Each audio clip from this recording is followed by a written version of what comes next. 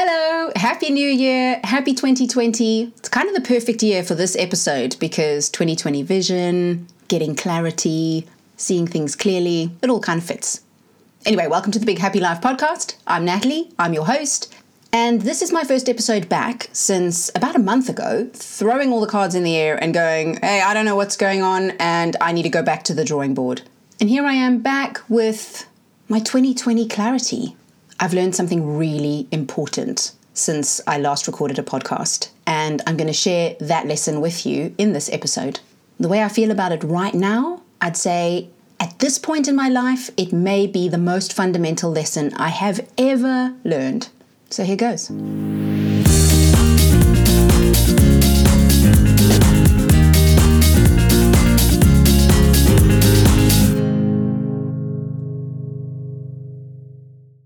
It's actually a very simple lesson, so I'm not going to draw this episode out. It will be short and sweet. And here it is. Come back to now. This isn't a new lesson for me, and it may not be a new lesson for you, but that phrase, come back to now, is what's helping me. So the lesson is, we keep looking behind us and in front of us. What are we doing today and how does that affect tomorrow? What's our goal? What are we striving for? Where's the money going to come from? Who are our kids going to become? What weight are we going to be? How fit are we going to be? Is this choice helping who I'm supposed to become and what my life is going to be? That was what the whole Intentional Living series was about. And although I understand the concept of being in the moment and being mindful and doing all the things that allow us to appreciate and have gratitude for our lives, I know those things in theory, but I lose sight of them every single day. I get stressed about the tiniest things when it comes to my kids because I worry about how our relationships will unfold. Will we ever become really, truly connected? And as teenagers, will they just want to go off and meet their birth parents and think, screw you, lady, you're not my mom? I get myself all tied up in knots about all kinds of things related to my life. And the last podcast I recorded is a really good example of that. I had this amazing opportunity to take on some work, to solve some financial issues, and I turned it into, this isn't intentional living. Oh my God.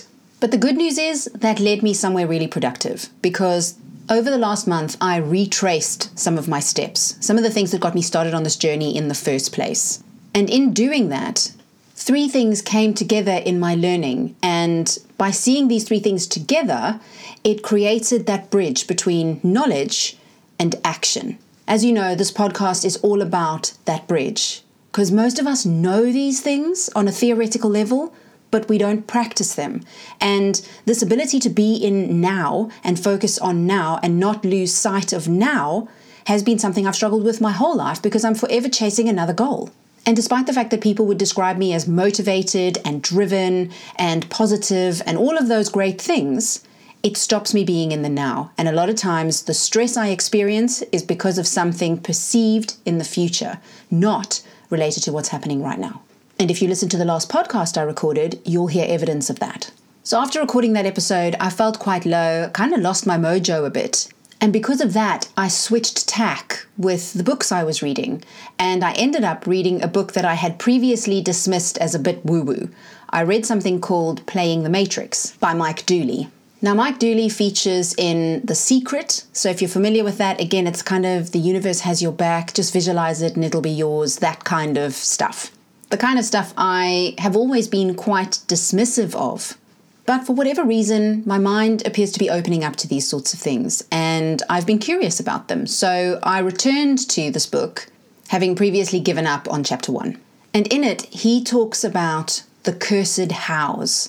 The fact that we get so obsessed about how we're going to achieve a particular goal that we start to freak out if that how doesn't manifest, because we think in some way it leads us off course from that goal. But then he talked about goals and how things manifest in particular ways. And he likened it to GPS. So you put in the coordinates of your destination and the GPS creates a route, which you could follow. But if during that route something changes and you have to go a different way, the system recalibrates. Yes, you potentially take a longer or slower route, but you ultimately arrive at the destination. And the other thing he talked about during that was that if you are going somewhere you've never been before, you pretty much put your trust in the GPS, and you don't have evidence that you are going to arrive at your destination until you arrive at your destination.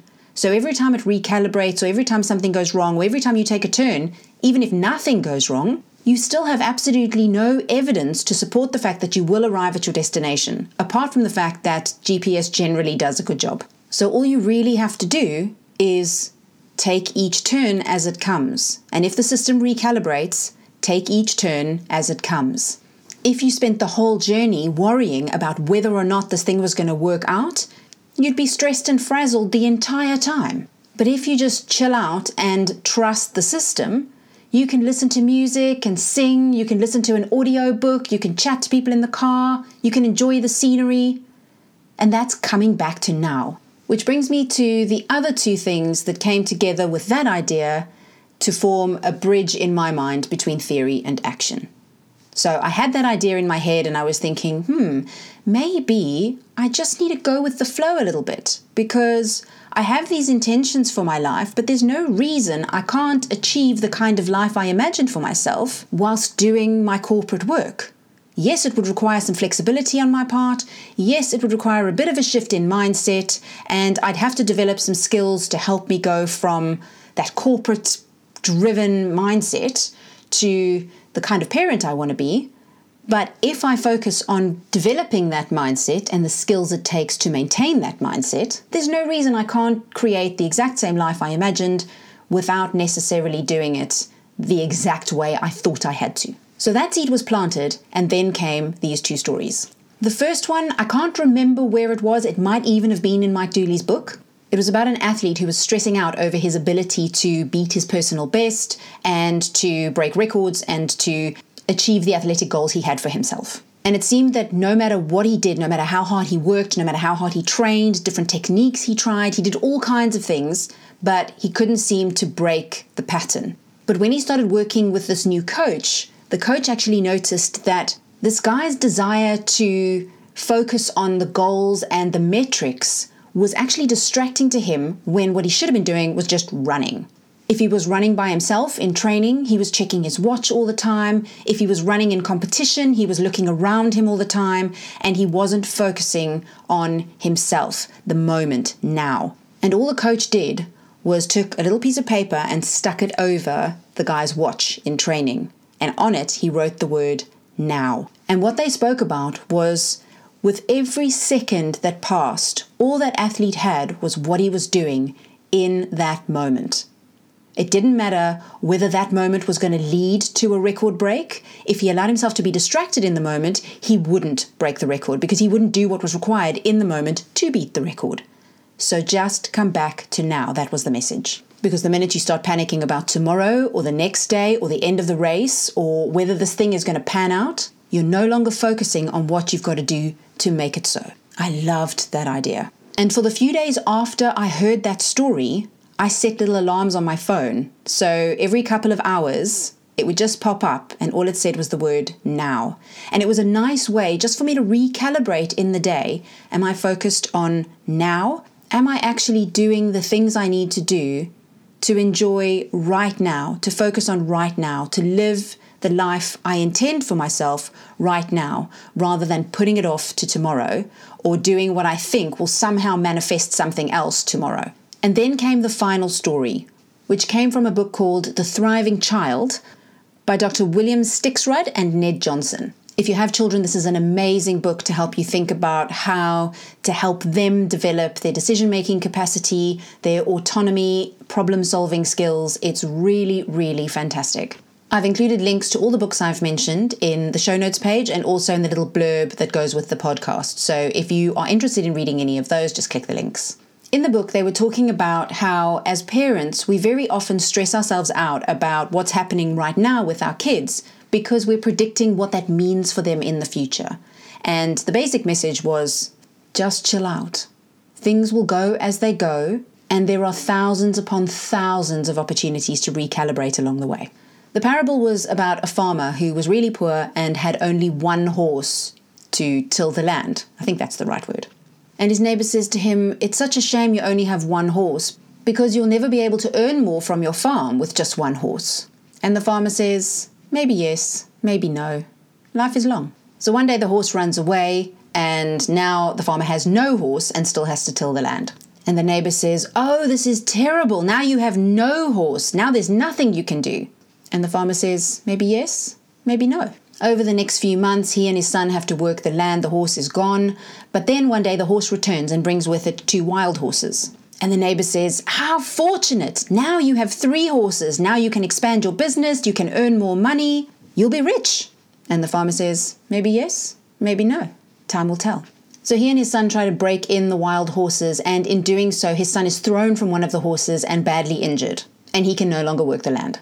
As you can imagine, the neighbors all doom and gloom. "Oh, this is terrible. Now you don't have your son. You have to do everything by yourself. There's no way you can do this on your own. What a disaster." And the farmer says, "Maybe yes, maybe no." The following year, when war breaks out and every able-bodied male is sent to fight, his son's injury means that he can't go.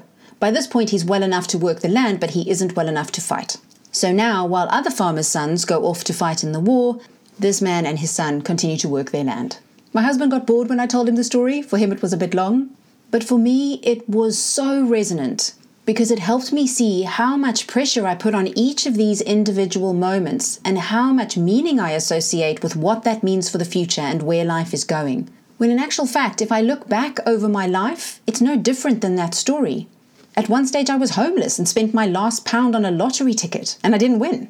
And here I sit recording this episode in a house I own, where I live with a family I love and who loves me. I work for myself doing a job I adore, and yet my focus is on the next thing. My children as teenagers rather than my children as they are now.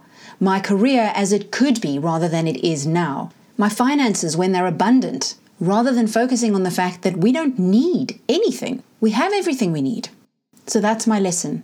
Come back to now. When we worry less about the results we're achieving and rather just think about how to use today, right now, this second, to the best of our ability, we stand a much better chance of living the life we really want because we're living it now, not promising ourselves something else better in the future.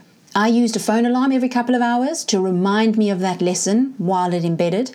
I've also put it on the front of my journal, just the word now, so that I remember. And every day I write it at the top of my diary page, so that every time I look at the list of things I want to do today, I see that word, now. And I remind myself that it's today. This is it. I'm living it, you're living it, and we might as well make it count. If we stop worrying about where it leads and just make the decisions in the moment that will serve us well, we will do fine. And with that, I leave you. It wasn't quite as brief as I intended, but I hope you enjoyed listening. If you did, please subscribe to the podcast on whatever podcast app you're using. I don't know how regular the episodes are going to be because I have gone back into corporate work for a little while. I love it, I'm enjoying it, but it does take up a lot of my time and there may not be as much time as I thought for podcasts. So if you subscribe, you'll be here when the next one comes out, and I look forward to coming back and talking to you when I have something useful to say. In the meantime, thanks for listening.